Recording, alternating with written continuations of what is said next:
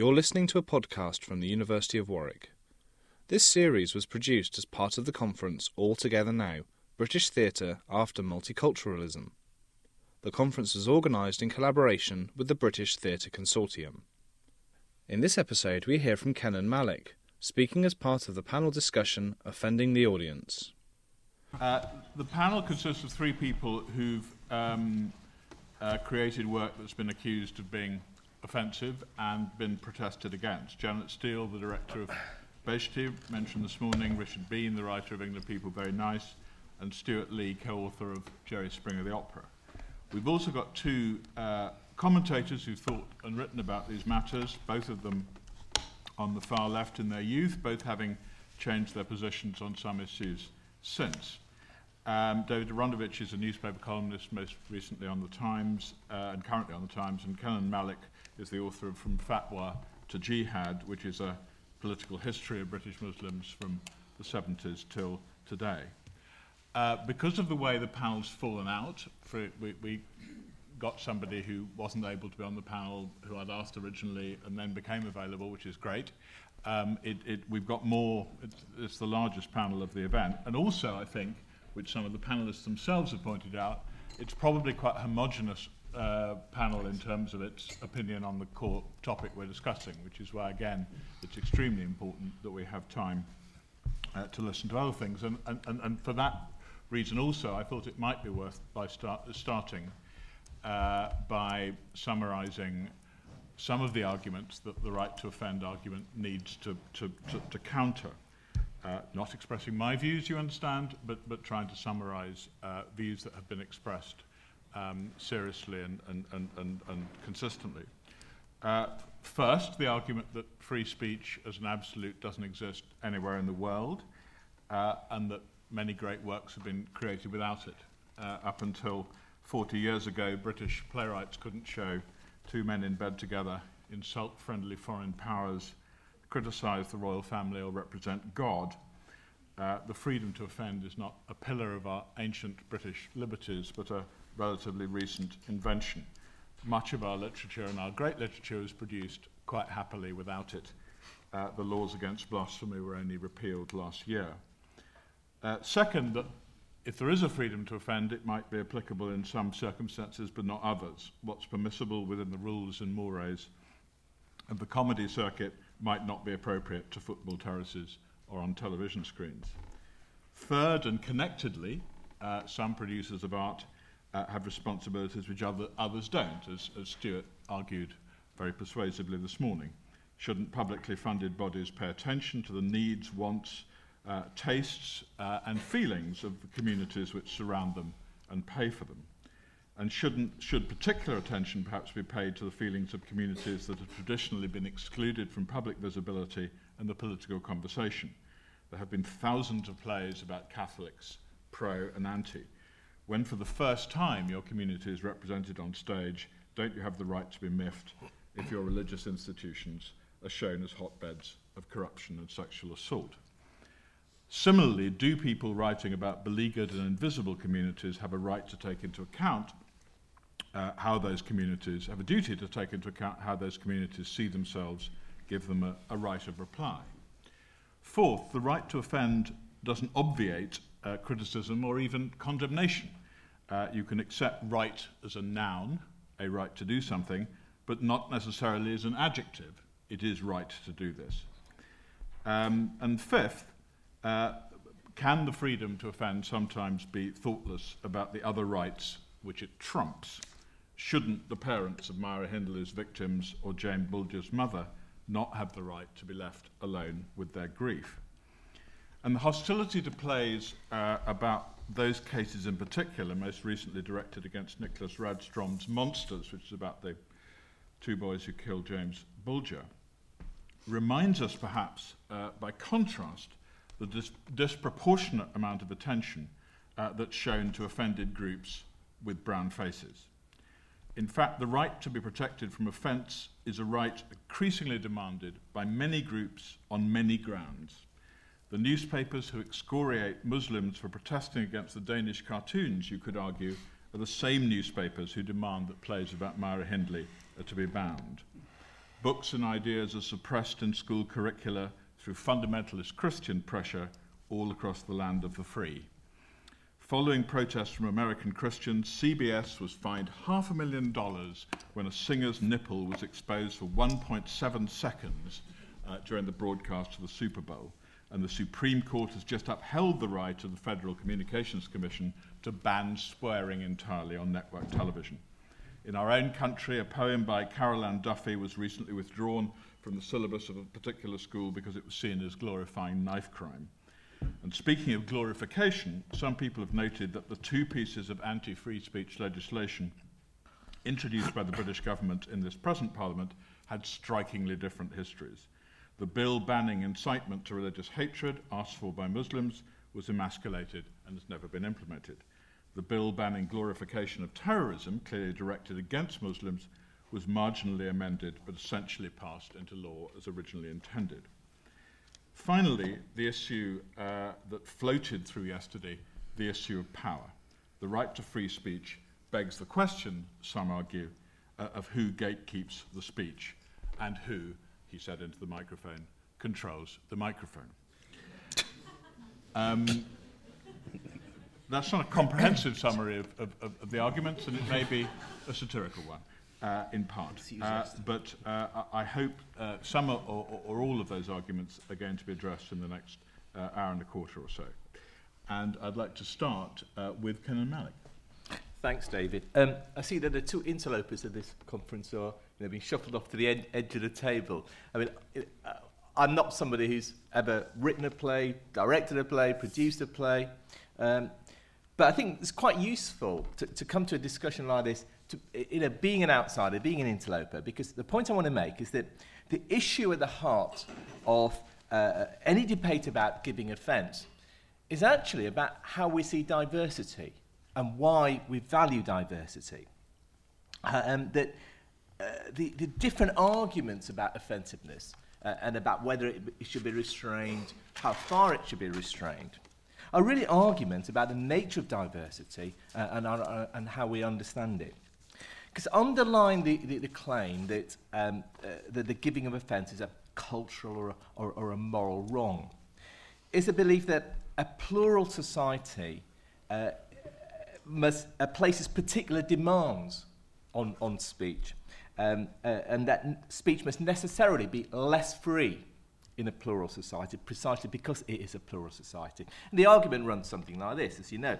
A diverse society, for such a society to function and to be fair, and we need to show respect, not simply for individuals, but also for the cultures and beliefs in which those individuals are embedded, and which, to a certain extent, give those individuals their sense of being, their identity, and so on. So Tariq Madoudi, the sociologist, puts it like this. He says, this means that if people are to occupy the same political space without conflict, they mutually have to limit the extent to which they subject each other's fundamental beliefs to criticism. And one of the ironies in this viewpoint, it seems to me, is that living in a plural society means that the preservation of diversity means that there's a greater constraint on the diversity of views in such a society. It seems to me that that's an argument that's fundamentally wrong, or fundamentally misunderstands both the nature of diversity and its relationship to free speech. When we say we live in a diverse society, and it's an interesting question that one of the questions that are interesting point that one of the questions that are very rarely raised is why is diversity good? It's a kind of almost like seen as axiomatic diversity is good, but nobody actually asks why is it that diversity is good? It seems to me when we say we live in a diverse society, what we're saying is that we live in a messy world. The world out there is messy. It's full of conflicts and clashes. And that, to me, is all for the good. Because it's out of such conflict and clashes that political and cultural engagement emerges. Or to put it another way, diversity is important, not in and of itself, but because it gets us out of our narrow cultural boxes, allows us to engage in that dialogue and debate, and put different values, beliefs, lifestyles to the test. But the very thing that is valuable about diversity, the clashes and conflicts that it brings about, is precisely what it seems to me many people fear about it. And that fear takes two forms. On the one hand, you have the kind of Little Englander sentiment, immigration is undermining the national fabric, eroding our sense of Englishness and Britishness, turning our cities into little Lahores or mini Kingstons. And on the other side, you have the multicultural argument, which says diversity is good, but it has to be restrained. It has to be policed in order to minimise the clashes and conflicts and frictions that it brings about. And the imposition of moral and legal restraints on the giving of offence is one such form of policing. Well, I take the opposite view on this. It seems to me it's precisely because we live in a plural society that we need the least degree of constraint on free speech. If you lived in a homogenous society where everybody thought the same, then the giving of offence could only be gratuitous, precisely because everybody thought the same. But in a plural society, the giving of offence, it seems to me, is both inevitable and important. It's inevitable because where you do have people with deeply held differing views, then clashes are unavoidable. And those kinds of clashes, as I said, are expressed to me the heart of what it is to live in a diverse society. And even at a pragmatic level, even if you don't see this in terms of principle, even at a pragmatic level, it's far better to have those clashes out in the open than to suppress them in the name of tolerance and respect.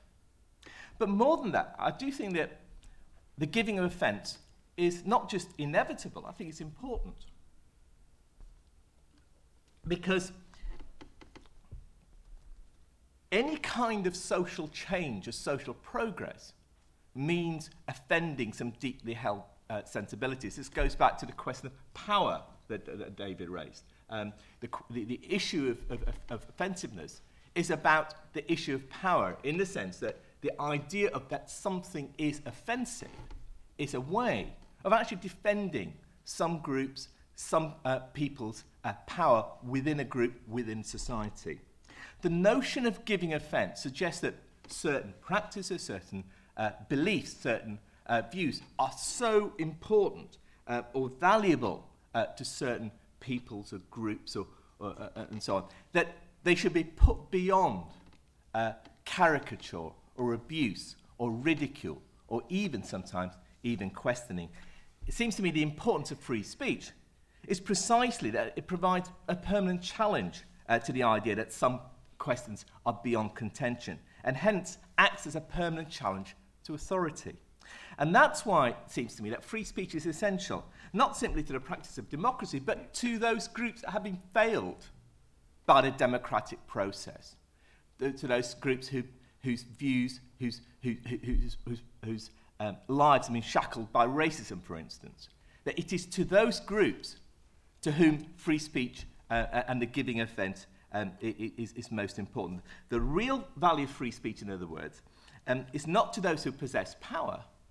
It is those who want to challenge them. The real value of the idea of that certain things should not be said because they are offensive are to those who do not wish their power to be challenged. And of course, most people who argue about the restraints on free speech would have no problem, or say they would have no problem with criticism or questioning. What's unacceptable, they would argue, is that where such criticism crosses a particular line, where it becomes abuse or slander. Shabir Akhtar, who was a Muslim philosopher who was a spokesman for the Bradford Council of Mosques at the height of the Satanic Verses controversy. He became a spokesman, in fact, shortly after the book burning demo. He makes a point that there's all the difference between sound historical criticism and scurrilously imaginative writing. The real debate, he says, or he said, was not about freedom of speech versus censorship, but about legitimate criticism versus obscenity and slander. And of course, it's exactly the same argument has been made in relation to Bestie or Jerry Springer or 7 Jewish Children and so on. The question then arises, who makes that judgment call? Who decides what is legitimate criticism and what is obscenity and slander? And the answer to this also, it seems to me, depends on how one views diversity and why one values diversity. Because underlying the argument for restraint on offensive talk is an often unstated belief that diversity ends at the edges of minority communities. And I think we had a bit of that actually in the previous discussion, that there is somehow that Britain is composed as a diverse society because it's composed of a collection of communities or cultures all dancing around each other, but somehow those cultures are in of themselves quite homogenous, that they have a certain way of thinking about subjects, of issues that are all the same. And you go to, whether it's Christians offended by Jerry Springer or Muslims offended by the satanic verses. That all you do is go to the putative community leaders, find out what those communities think, and then what offends those communities. But it seems to me, and Jacinda Verma's put this quite well, that what is often called offence to a community is actually a dialogue or debate within that community. Which is why a lot of the flashpoints in relation to giving offence have actually been about minority artists writing about their communities because they're engaged in a debate within that community. So it is not simply a question of offence to a community, it is a dialogue within a community. And the argument of restraint of offence seems to me an argument to prevent, to stop, to stymie that conversation, that dialogue, going both within communities and across them. Go back to the satanic verses question. As it happened, neither Shabir Akhtar nor Salman Rushdie represented the Muslim community. Both represented different strands of opinion. And it's not the job of politicians or arts administrators, it seems to me, to decide you can have your part of the conversation, but you can't have yours. And in making a moral or political virtue of the idea of offence, I fear that that's what's happening. That what happens is that people say, administrators, politicians, and so on, say, that part of the conversation is acceptable, but this part of the conversation isn't. It seems to me that the job of arts administrators is not to say that, but to allow the best artistic expressions of that conversation to flourish as best as is possible. And in that sense, it seems to me that the question of the giving of offence is not a way of defending the dignity of minority communities, of the position of those without power. It is often to suppress the arguments, ideas of those who are vulnerable, who do not have power. And that is why I think we should be very, very sceptical about any notion that the giving of offence should be in any way minimised, whether by law or simply by cultural practice. Thanks very much. Very good.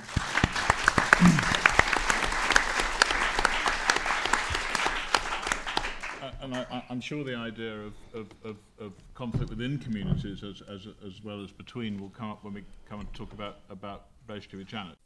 This conference was supported by the School of Theatre, Performance and Cultural Policy Studies at the University of Warwick, Warwick Arts Centre, the Humanities Research Centre at the University of Warwick, and the Department of Drama and Theatre at Royal Holloway.